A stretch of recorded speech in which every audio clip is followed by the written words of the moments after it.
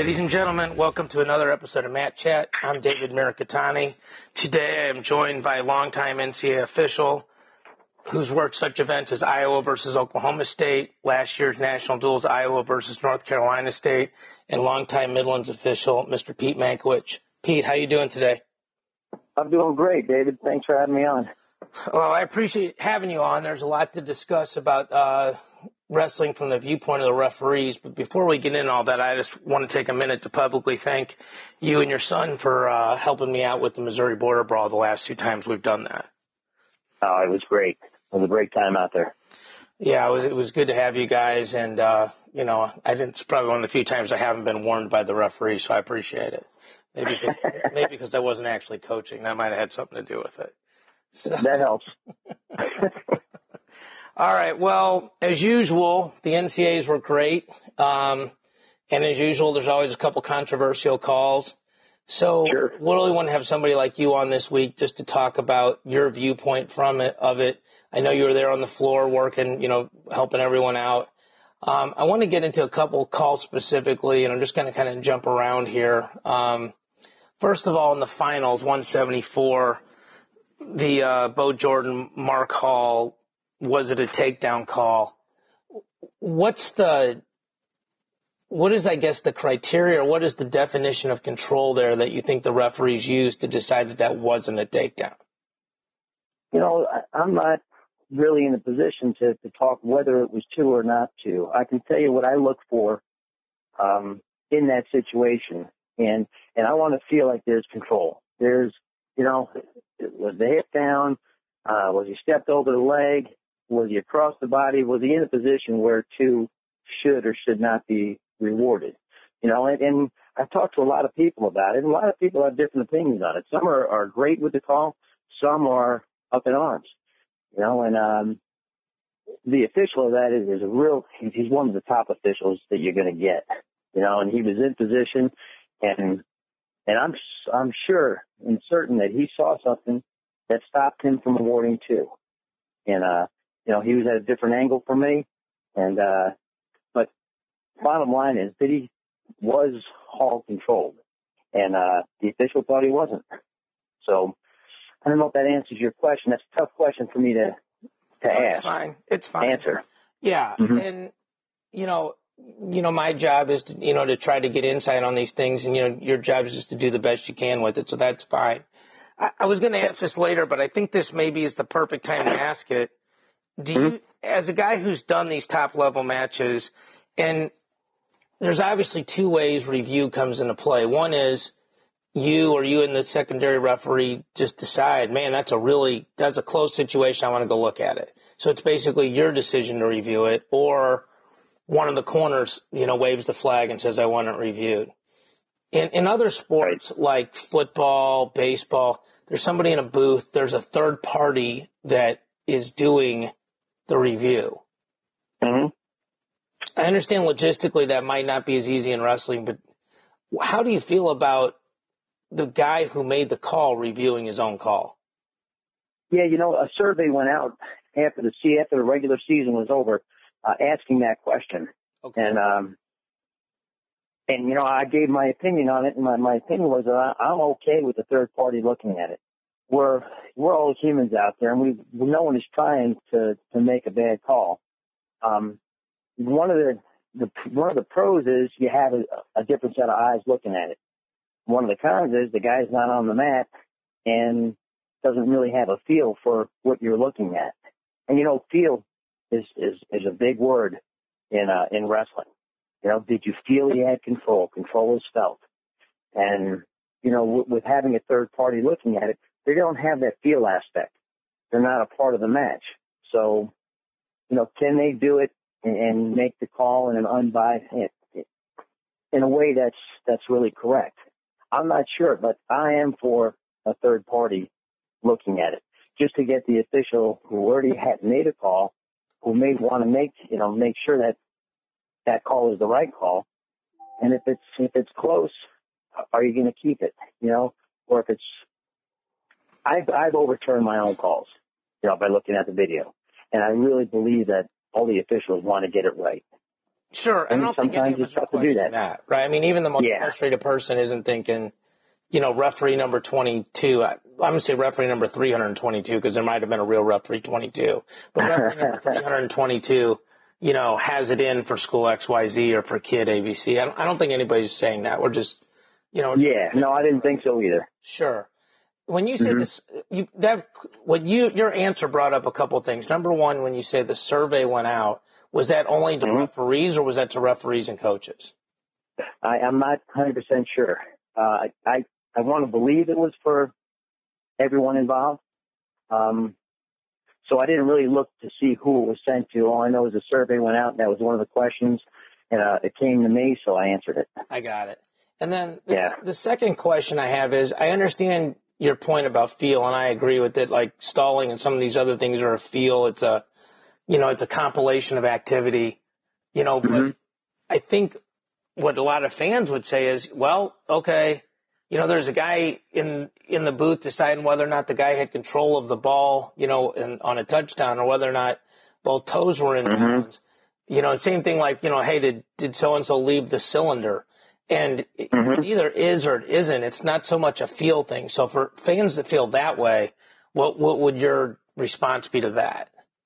Well, there's a lot in the sport too that's black and white, and you can still have, four people looking at exactly the same thing and have two different sets of responses. Either it was two or it wasn't two, and some people, may be a little bit more biased. And we're not talking about the officials here. We're talking about your everyday fan or the coaches. How many times you get in an arena and you hear everyone yelling and screaming, that's two, and you know darn well that's not two yet. I think my favorite one is when somebody from the 800th row is screaming he's pinned, and the referee is staring right at it from 3 inches away. Somehow you just want to step aside and let that guy have a clear view from 8,000 feet away so we can make that call. Yeah, from section 312, row ZZ, right? Yeah. So I was going to ask you that when you go to these big arenas, like you've done Gallagher Iva, you've done Carver Hawkeye, you've done, Evanston, although that's more of a neutral crowd site. But how does the crowd impact decision making? I know the pat answers, it doesn't affect me at all, David. I'm going to make the calls, but you're also a human being. So, I mean, does it ever influence you guys, you think? I hope not. I hope I call what I see. Some people may say, I'm full of it there, but at the same time, like I know when I was at Iowa NC State and the crowd is, wanting stalling, they're yelling and screaming stalling, and I'm watching it, and you know what? I got 2 shots for red. I got no shots for green, so there's no stall call yet. And I have to constantly review and tell myself what's going on to get the crowd out of it, to get the crowd noise out of the head, and kind of do a play-by-play dialogue in my head to make that be the thing that I'm listening to the most. So, but some places are tough. Some places are tough to call. It is. And I think Brands, when I went into the Iowa match, sat there and said, this is a tough place to call. And he probably pretty much looked at me and said, good luck. I think her friend Matt Zeitz was told the same thing by Brand. So, yeah, for sure. Yeah. So, and that's interesting because, you and I have known each other for a long time. And, I actually coached your son in a couple of MMA fights, and we obviously have a very cordial relationship. But there's been many times when you were refereeing our guys, and I always thought that as a coach, if I yell, that dude is stalling, that guy's stalling, even if you want to make the call, I make it harder for you to make that call because you don't want to make it look like I influenced that decision. Is there any truth to that at all? Yeah, I'll admit to that. When I'm about ready to hit someone for stalling and the coach is yelling that's stalling and has the fist up, it kind of makes me have to delay the call because otherwise it looks like I'm a puppet out there being led by the coach. Now, is it right or is it wrong? I delay a little bit. So, because we are on the same page. Believe it or not, sometimes the coaches and the officials are on the same page. But I can't be viewed as a puppet. Well, no, who's making the call just because. Going to do it. Yeah. Yeah, exactly. And then they're not getting the call because the true call doesn't exist there. Well, you gave it to him. Well, it was a true call. Right. Yeah. Going back to replay, one of the questions that I got from a friend of mine was when you review things. I guess walk me through a big review you've done. Like a sequence happens, and Coach A goes to the table, waves the flag, and you Right. walk over and you say, Coach, why are you waving the flag? What do you want me to review? What's the exact question you ask the coach? What is our challenge? Okay, what is our and challenge? The coach, so coach will say, Go ahead. I apologize. Go ahead. No, that's okay. The coach will say what it is. I'm challenging that takedown. Say when I did Oklahoma State, Iowa, and Coach Smith took me to the table on a Kending Kalika takedown, and they were going out of bounds. I had Kending in control with Kalika, kind of having just like a baby wizard that was doing absolutely nothing, was down by the wrist when I gave it to. And, the wizard wasn't really in. And Kalika had control. And I went to review it because I went to that point to see if what I saw was actually a takedown. And so you go back to the video, you tell the guy where to pull it back to, and then you go from there and you look. I look at it a number of times and make sure that I was correct on the call, or to make sure that if it was wrong, to make sure we go back and see exactly what point in time I was incorrect. So that's a perfect example, baby wizard sequence of events. Let's say somewhere in there you see wrestler A illegally grab a singlet. Let's say in that sequence you see somebody pull hair or somebody, something that's blatant and somehow you just missed it. And actually everybody missed it. Like Mr. Mankiewicz, I want to challenge back points here. I think my guy had back points. In the meantime, you see that the guy on bottom was grabbing our singlet and pulling our hair, trying not to go to his back. Are you allowed to make those calls, or do you just have to look and see if there were 2 counts? I'm going to be honest with you, David. I don't have the book in front of me to say yes or no. I believe you're going to the specific challenge, which is, was it 2 or wasn't it 2? I was under the impression that anything else that is seen before or after should not be, it's not reviewable because that's not the challenge. That's what I believe, but I'm so far open to being wrong there. No, but you can understand that as a fan, that's a really interesting question, right? Like, absolutely. Like, for example, to go back to the 174 match, I'm sitting next to a guy who goes, does he challenge that it's a takedown, or does he challenge that Hall got a reversal and not a takedown? I go, I don't know. And I coached 20 years, but the review was only around for the last handful of those. And, I think that's really interesting because you have to ask it the right way and those sort of things. You have to be specific about what you're looking for.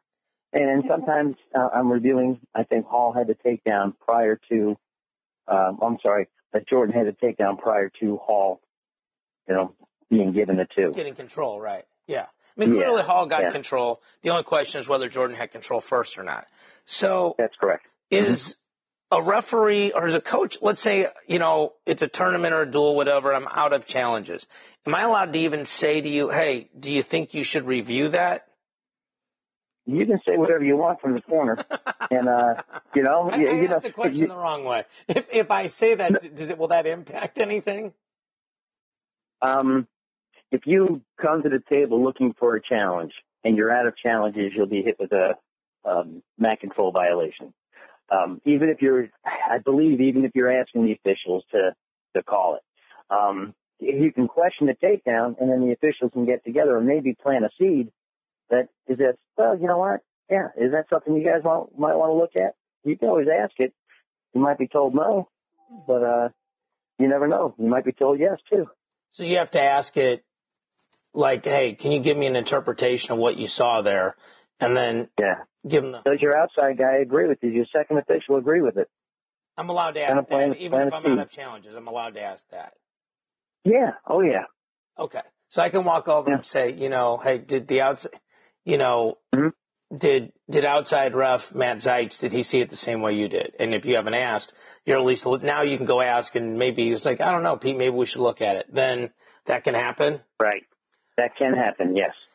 Okay, great. That helps. All right. Next question I have, leg riding and stalling. So I'm going to tell you from a retired junior college assistant coach point of view what I think the rules are, and you tell me if I'm right, okay? If you put legs in on me and I stand up, I'm stalling. If I stand up and you put in legs on me after I've stood up, you're stalling. First of all, do I understand the rule correctly? That's if it's done in multiple attempts. The first time I have legs in and I haven't secured against you, and you stand up and we stalemated, PD it, whatever. No stall. First time that'll be on the bottom. There won't be a stall call there, no. But at the same time, the official will say to the bottom guy, "That's on you." So that's what's going to happen. Verbal. So you'll say, "Hey," say Mercatani, if you stand up again, it's stalling, or you might just say, "Hey, it's the next one's going to be you," something like that. The next one could be you. Could be you because it's not a cut and dry thing where it has to be called. Now, if you've done it multiple times and then we do it again, you're probably going to get a stall call. Okay, I got to go back. You said it's not a cut and dry rule. So this is not a rule that if I stand up. Not the amount of times where it has to be called. That's not cut and dry. If it's done multiple times. The rule says if it's done multiple times, but the rule doesn't say if. Not having my book in front of me, I believe it is multiple times. Okay, but the rule doesn't say it's not like clasping where the first time you clasp on top without a pinning combination, it's a point. It doesn't. Okay. But so that's why there's so much interpretation here, right? Yeah. Yeah. And I was a big leg guy when I competed. And when I coached, I always focused in on legs. So I'm well aware that if the bottom guy's creating the stalemate or the PD, it's going to be eventually on the bottom guy. If the top guy's doing it when the bottom guy stands up and then he throws legs in as he's coming up, well, then that's the top guy who's going to get worn eventually if it continues on. So you really have discretion there. Like if I'm stalling my butt off, but I've kind of just gotten away with it by being the first guy to run back to the middle and all those other things, and then the bottom guy stands up and I put a boot in, you can hit me. But if I've been working my fanny off and doing my best, and then I put that leg in, you can PD it, you can stalemate it. Okay. So it's another area where there's just so much subjectivity that I think there needs to be leeway in that area. I don't think that needs to be cut and dry. Because how many times during the course of a match is it actually stopped because the bottom guy stands or the top guy puts legs in? Maybe one or two times. Because once, I'm really verbal, and I let the wrestlers know without a doubt where I'm coming from when that's going on. The coaches, they don't hear a lot of the stuff that's being said, that's being communicated between the official and the athletes. Right. Kind of like a time where you were coaching and I was the official recently, and the bottom guy stood up with legs in, and then I told the bottom guy, and then you asked, is that stalling if he does it again? And I said, maybe. That's true. That is and we got a laugh from the crowd. Real story about 9 days ago. Yeah. It's a real story. Yeah. And I said, maybe. Right. Yeah. So fair enough. I get it. Yeah. So sort of tied to that top position thing, how does riding time impact stalling on top? I'll tell a quick story. Several years ago, I was coaching, and, our guy was on top, and they hit us for stalling. And, I go to the table. I go, I know you got to warn me, but I just got to tell you, we're working for a point. And the guy says, I don't see any pinning combination. I'm like, we're not over a minute yet. So, are we not allowed to work hard to get our riding time? And I know there's we could talk for 3 hours about whether or not people like riding time or not. That's a whole separate conversation. But the rule is the rule. So until the rule changes, do you give guys more leeway on top until the riding time rolls over a minute? If they're showing me that they're working, and I don't mean that necessarily they're trying to turn, but if they're getting in different positions, they're getting a claw, trying to break the guy down, I have no problem with just letting things go until after a minute plus is accrued, whatever word we want to use. I look at things a little bit more, I guess, sharper after the riding time has pretty much been either secured or hey, listen, we got 2 minutes riding time. Let's go. Yeah. No, I think that's what we think. So that is, and I know you don't speak for every referee in the country, but, we're trying to get a sample here, but that's what might be stalling after 2.5 minutes of riding time probably isn't stalling with 15 seconds of riding time. Is that a fair statement? That's fair. Okay. Yes. Yeah. Okay. But you want him working. I mean, that's important. That's an important part. If he's working to break the guy down, hey, he's working. He's doing stuff. He's earning his riding time. He's not just laying on top doing nothing. Yeah, and the guy on bottom has to be able to get out. I mean, that's part of it too, Mm-hmm. right? I mean, being able to control your guy is a skill. Whether or not people want that to be rewarded or not, like we said, is a different conversation. But until they change the rule, it's a skill, right? So I think one of the rule changes that has helped bring a lot more activity is, the boundary rule. We're now not the cylinder part, but where if we go out of bounds, you're encouraged to call stalling. And, I've talked to some big time officials, like they want us to call stalling early in the tournament and they want us to hit the guy because then the guys will wrestle. They'll figure it out. They won't go out of bounds. So, first of all, is that how you see it? That look, if you're, try to set the stage early, get these guys to wrestle so you don't have to make those calls that define the match later on? We don't want to get involved. We don't want to make that call. But, if one guy is not making an effort to stay in the center, and if he's backing out of bounds, we have no choice to make that call. Or if he's getting pushed out. I notice when the guy's doing double unhooks and they are pushing, the guy's fighting to stay in, and if you hit him early, they're not doing that later on. Yeah. It sets the tempo. And I talked to him about it in the locker room. And a lot of times I use the coach as an example. And say, Coach, you going to let me push you out of bounds? And they looked at me and they're like, heck no. I go, there's your answer, guys. Right. Stay in bounds. Yeah, and it's a stay on the mat rule. It's called as a stall. It's a stay on the mat rule. Well, and so many movements. I mean, and you were a really good wrestler and a really good coach. And I think most of us that wrestled understand that a lot of things are movement. I mean, if you're pushing me, a lot of times you're pushing me to get me to push back because then you're going to level change. Then you're going to hit your foot sweep off those underhooks. Then you're going to, hit a headlock, hit a snap down, hit whatever it is. But you need pressure. You need movement from me to create your movement. So I think a lot of people that haven't wrestled in a long time maybe don't understand that as much. So, Right. One of the downsides though of that boundary rule that I see is that it feels like you can almost just stall your fanny off in the middle of the mat. That. I don't think that's true. I mean, I know it makes it really clear to me who's working the center, who's it, because I count the shots as well.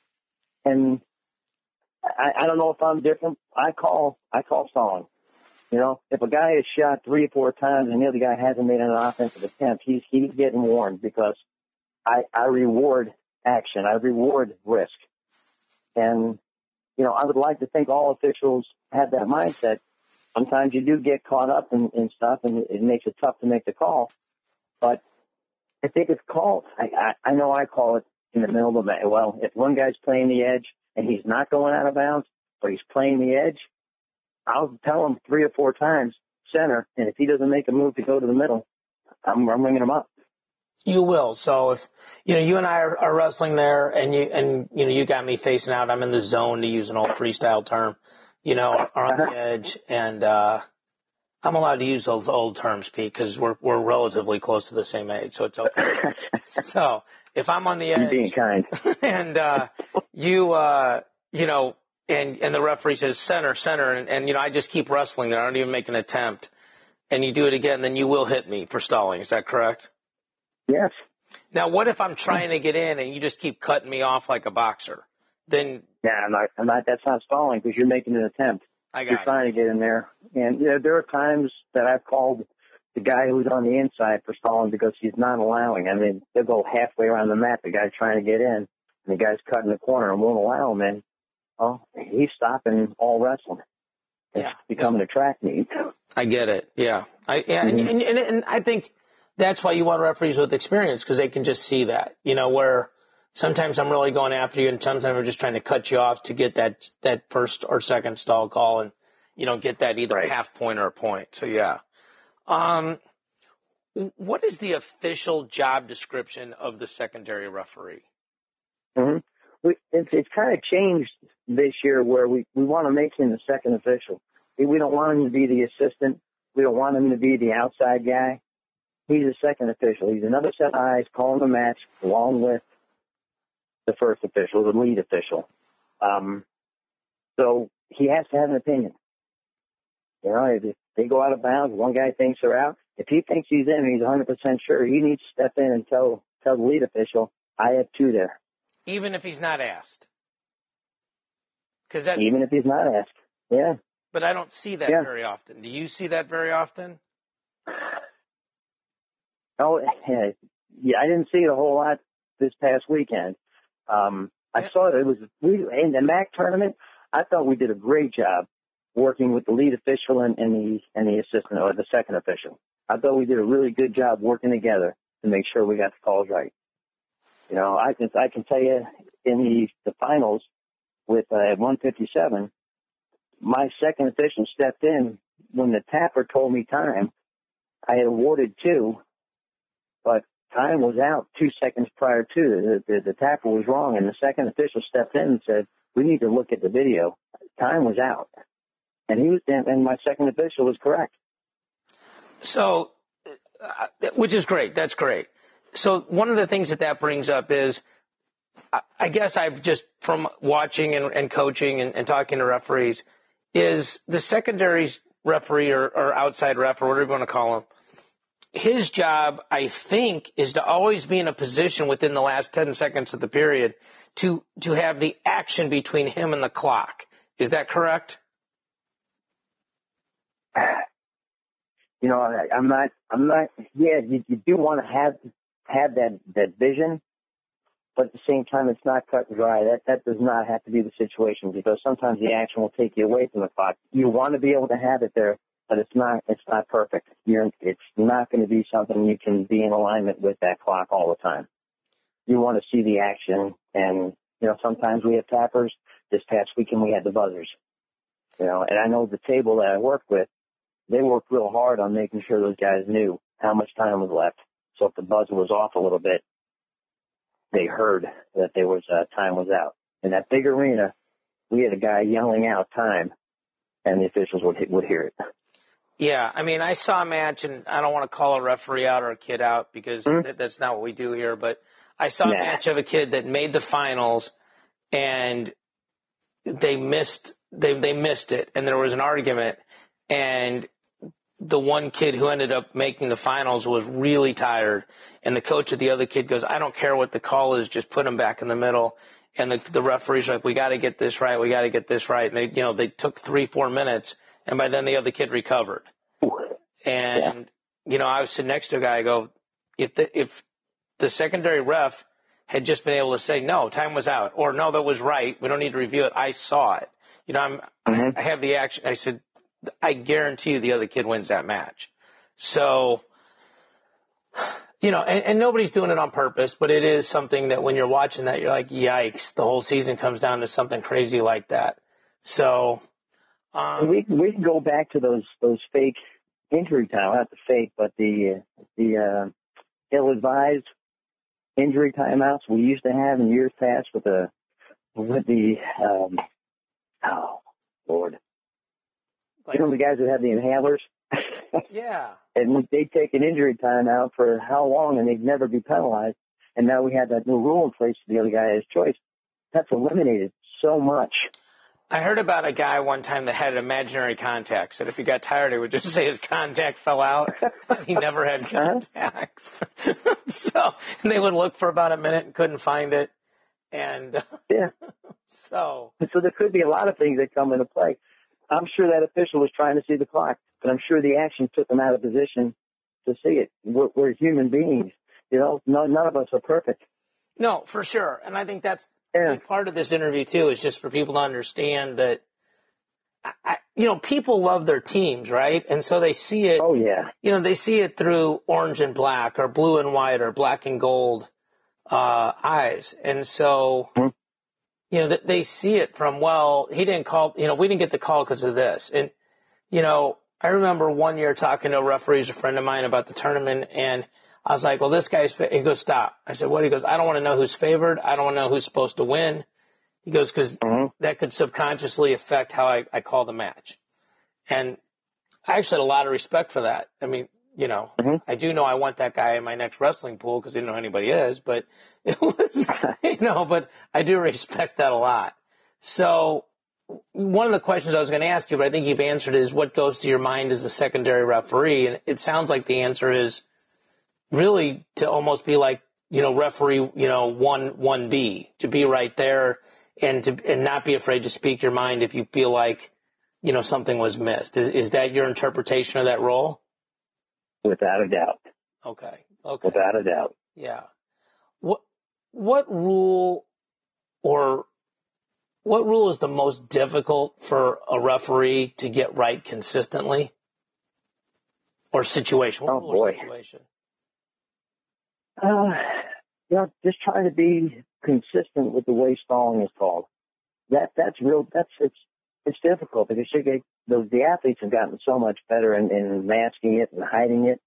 And they're getting better at wrestling, period.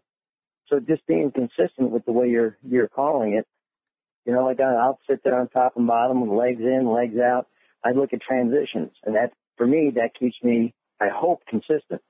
During a transition, if the bottom guy's still laying there and he's not doing anything, the leg's not in anymore. He's going to the side, and bottom guy's stalling. I don't know if that answers your question. No, it does. If you're looking for a rule, but. No, it is. I mean, and then what rule, you guys get the rule book. Your job is to interpret it, enforce it, whatever the right verb is there. If they gave you the rule book for a day, what rule would you change? Give me the rule book for a day. Wow. I stunned the great Pistol Pete. I'm going to take it. It's a good question. You did. You stunned me. That's a good one. But there are some. It's some of the newer stuff. The backing out of bounds, being consistent with that. But that's not a change that I think needs to be made, because you went from 40 some odd stoppages during the course of a dual meet down to about 3. You know how much time that saves and how much better it is for the fans? We may be uncomfortable with it. Yeah, we may be uncomfortable with the newer rule and stuff, but at the same time, that's done a lot of good. And, being consistent with it, hey, we are still working on that. Yeah. I can't answer your question. How's that? That's awesome, actually.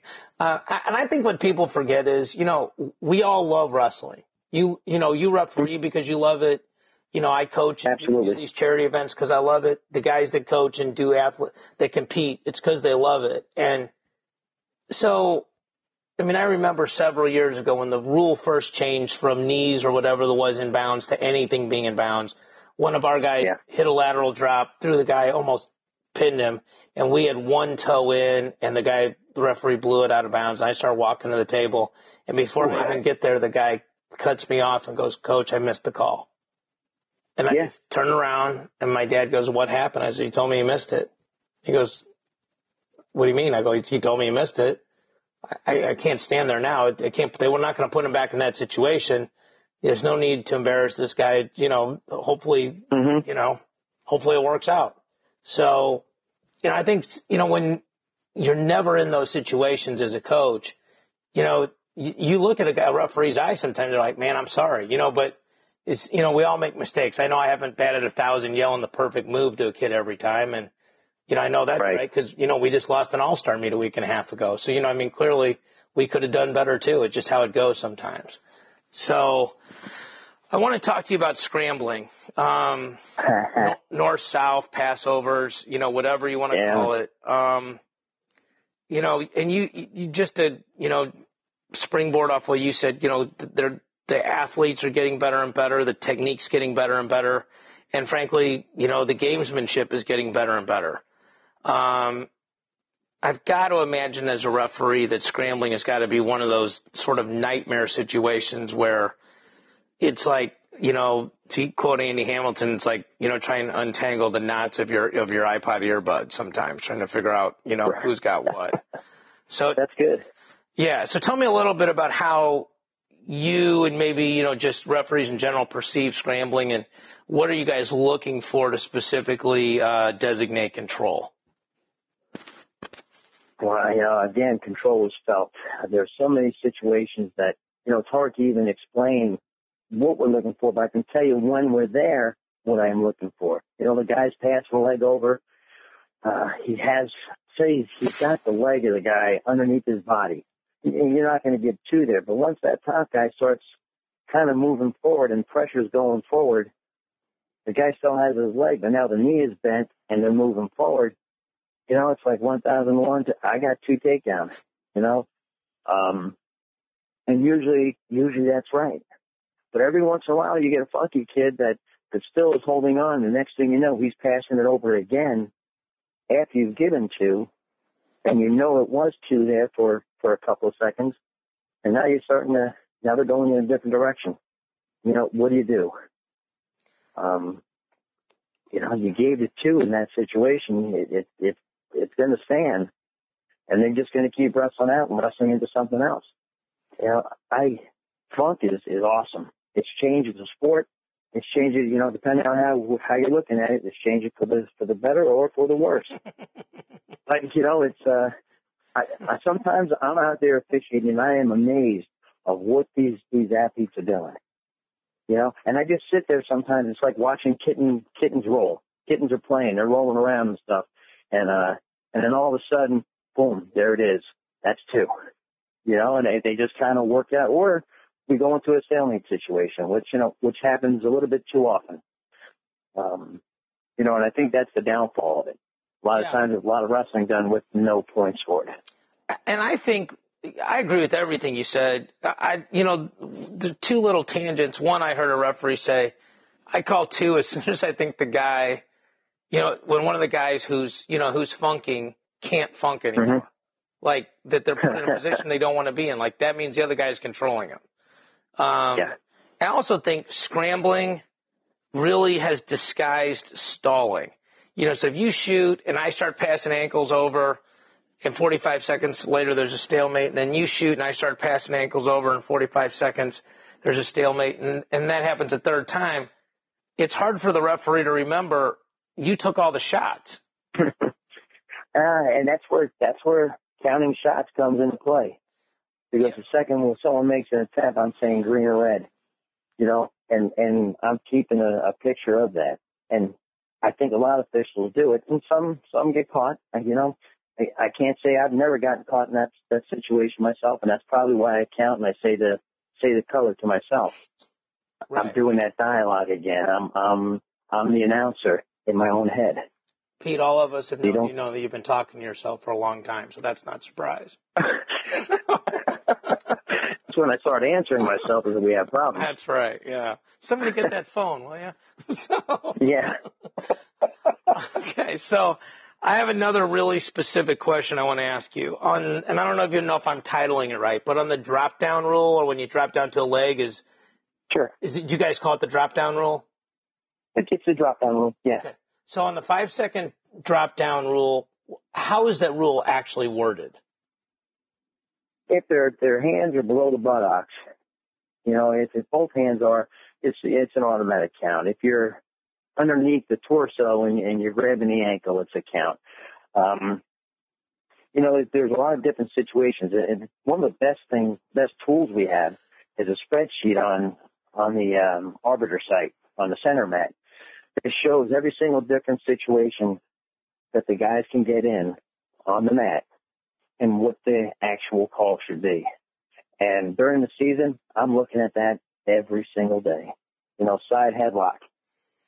There's a count. The guy stands up to the side headlock, then there's no count. Legs in, side headlock, count. They stand up, you stop the count.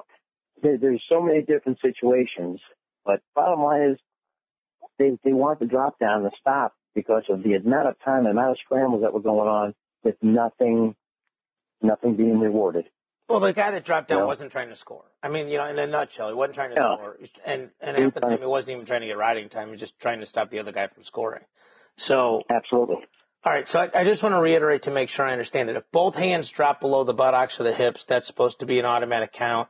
And if one hand is on the ankle or lower and one hand is below the chest, it's supposed to be a count. Is that right? It's under the torso. In the beginning, it was just tight waist ankle, but now it's like if I get a claw and I'm long enough to be able to grab an ankle, being that it's underneath the torso, or not, let's not say claw, say underneath the armpit. Mm-hmm. That should be a count as well. Okay. So, one of my questions I have written here, I'm just going to read it to you. Wrestler A starts in referee's position and goes to deep waist and ankle on the whistle. I saw some referees count for stalling immediately while others did not. What is the right call? So you're telling me that's supposed to be an immediate count, correct? It's an immediate count. Now, sometimes, you look at wrestler B, and he might turn in and grab the leg as the guy, what came first? Did he turn and grab the leg, or did the guy drop down? Because if the bottom guy initiated the action going to the top guy's leg, then the top guy can drop down, and there's no count. So sometimes the people who don't know what that rule is will sit there and say it was an immediate tight waist ankle, and they don't look at the bottom guy, what he's done. Does that make sense? No, it does. I get it. Mm-hmm. I get it. I have another specific question. I'm really interested in what you think about this. Wrestler A is, okay, I'm on bottom, and I get an almost reversal. Like, I stand up, I hit like a standing switch on you, and now I have you in a single leg. Okay? Right. You're still collecting riding time. Absolutely. You're clearly not in control. Right. How do we solve it? Why doesn't the wrestler that dropped down clear? Because he has a choice. He can let the leg go, right? He can give up one. He can choose to give it to take the escape, or he can gamble to try to get two, which isn't a guarantee. So the riding time is still continuing because he's gambling. He's going to stay on that leg where he has the opportunity to let go and get the one. Which is what Corey Clark did in the finals the first time he got out. He just cut it. He just cut it loose to get one. I mean, I just rewatched the match last night. Yes. So smart. So you don't think you don't get riding time. You don't think that's a situation that needs to be solved. You just think the kid or the guy in my situation has to be smart about it. Yeah, without a doubt. He has a choice to make, and he chooses. I mean, a lot of times I'll choose to stay in there and get the two because I know I'm going to get it. If the guy get a couple extra seconds riding time, so be it. But if I'm not going to get it, then I need to back out and take my one, stop that riding time, especially in close matches where riding time is going to factor in. I get it, yeah. All right, back to the drop-down rule. Let's say, you're on top, you turn in, now you're like head outside single, and I'm chest wrapping you or crotch throwing you or what, and I pull you into me and you can't come up off the leg. That's still a count, right? Who initiated the drop down? Did the bottom guy drop to the leg first, or you started on I just top. Dropped down? You dropped to my leg, and then I turned and put you in a really a stalemate position. But I know if I hold you here, it's going to be a stalling call. If the top guy drops down to it and then gets stuck there because the bottom guy traps him, shame on the top guy. Shame on you. And you dropped down, the count started, you got trapped, the stall call is going to go against the top guy. So if I stand up and I'm cutting away and, you like dive in on a leg to stop me from escaping, and then that's still going to be stalling. And you agree that that's the right call, right? Yeah, because you probably had a moment where you could have worked up. You drop down to stop him from escaping, you bring him to the mat, and then you had an opportunity to improve your position, and you chose not to. You chose to stay there for a second or two, and then you get trapped. Yeah, that's your fault for being there. You chose not to. Yeah, shame. Let me just say, shame on you. Indiana Jones, you chose poorly, right? So. Yeah, exactly. All right, let's talk about neutral falls. Okay. So, is the rule book say it's 1 second, just like any other pin? That's what the rule book says. That's correct. And nobody calls it that way, right?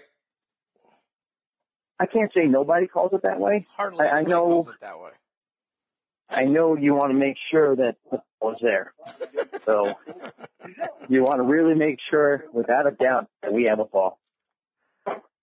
Right. How does that sound? It sounds fair.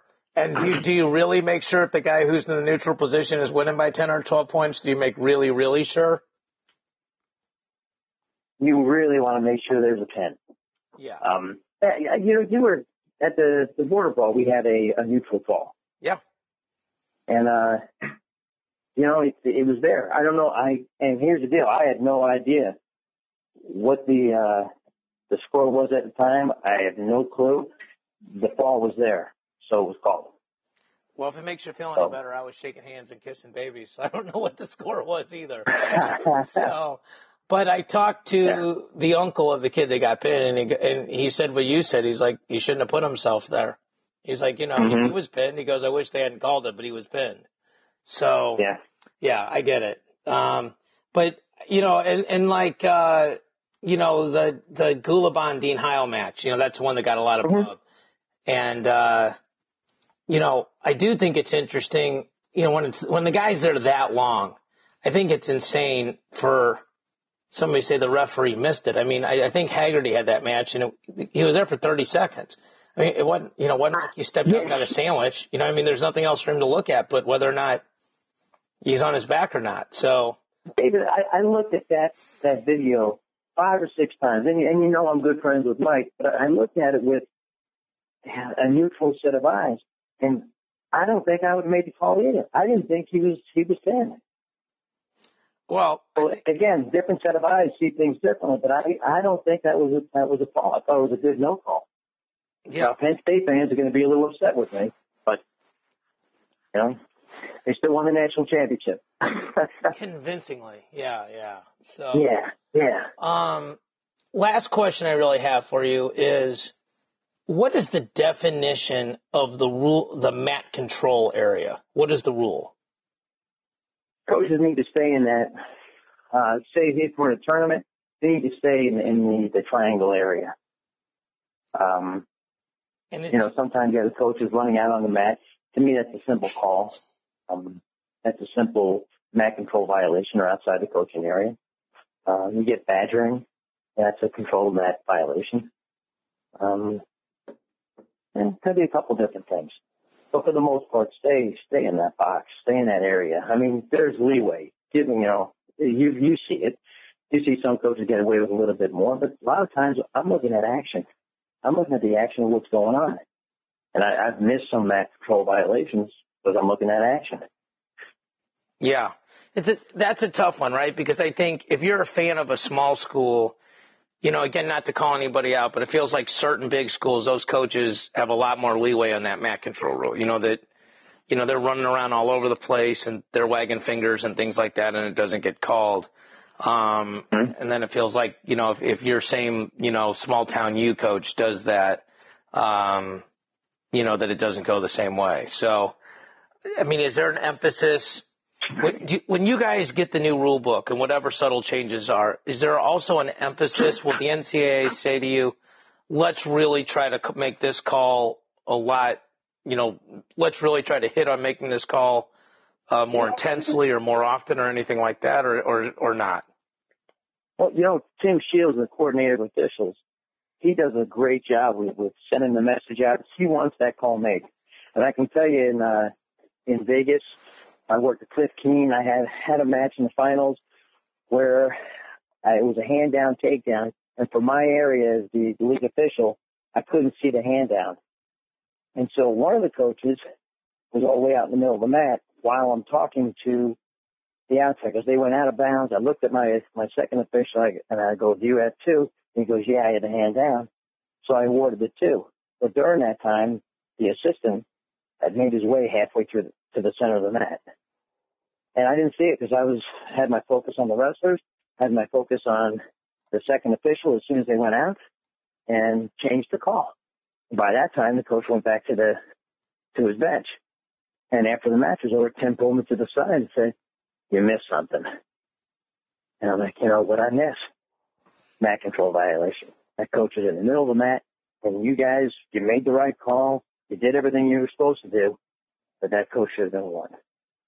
So that's where Tim Shields stands on it, and we're all in agreement. We're trying to follow what Tim Shields tells us to do, and make those calls. And it might not seem like it, but they're getting, I guess, rung up a little bit more than they used to. No, I don't think it seems. I mean, there's so much stuff going on. It's kind of like, my father and I coached together for a long time, and you refereed a lot of our meets in St. Louis and around the area, and people go, why don't you do this with your lineup? Why don't you do that with your lineup? And it's like, that's a great idea. It's not like I'm in the room every day and I didn't even know that guy was any good. Thanks for telling me. I think, you know your team better than anybody else. You know the situation better than anybody else. It doesn't mean you don't miss something once in a while, because you do, because people are human. And, I always would tell our guys at the beginning of the year, if I wrote down who I thought our lineup was going to be in February, I guarantee you I'd have at least 3 weights wrong, because just stuff happens. And, sure. And so I think looking at it from a referee's point of view, first of all, it's a job I'd never want to have. It just seems like it's thankless. Like the best referees are the guys you don't think about. That's takes a special person to want to actively take on, that role. Like, look, the best thing somebody can say about me is I forgot you were there.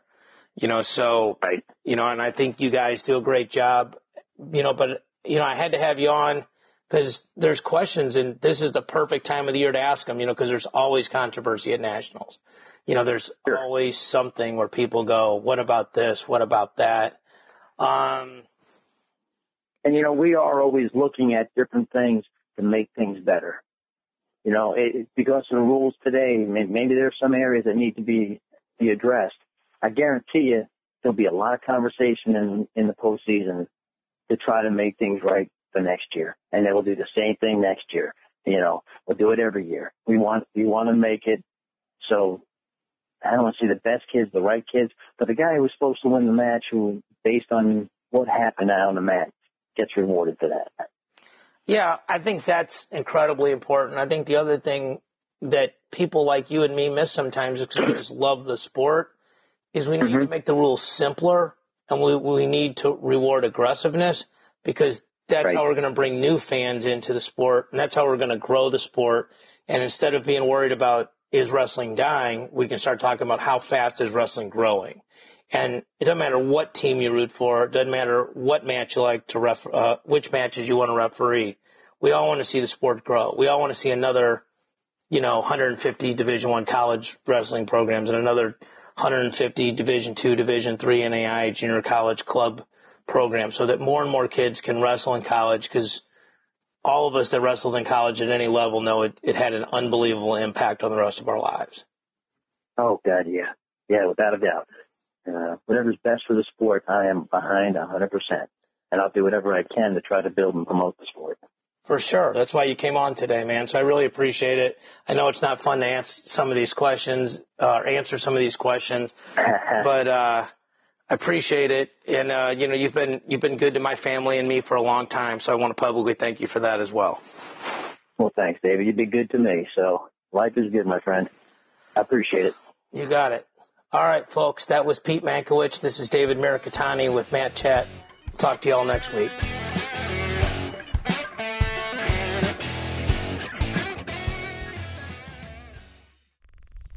Show is part of the Matt Talk Podcast Network. For more wrestling podcasts, head over to MattTalkOnline.com.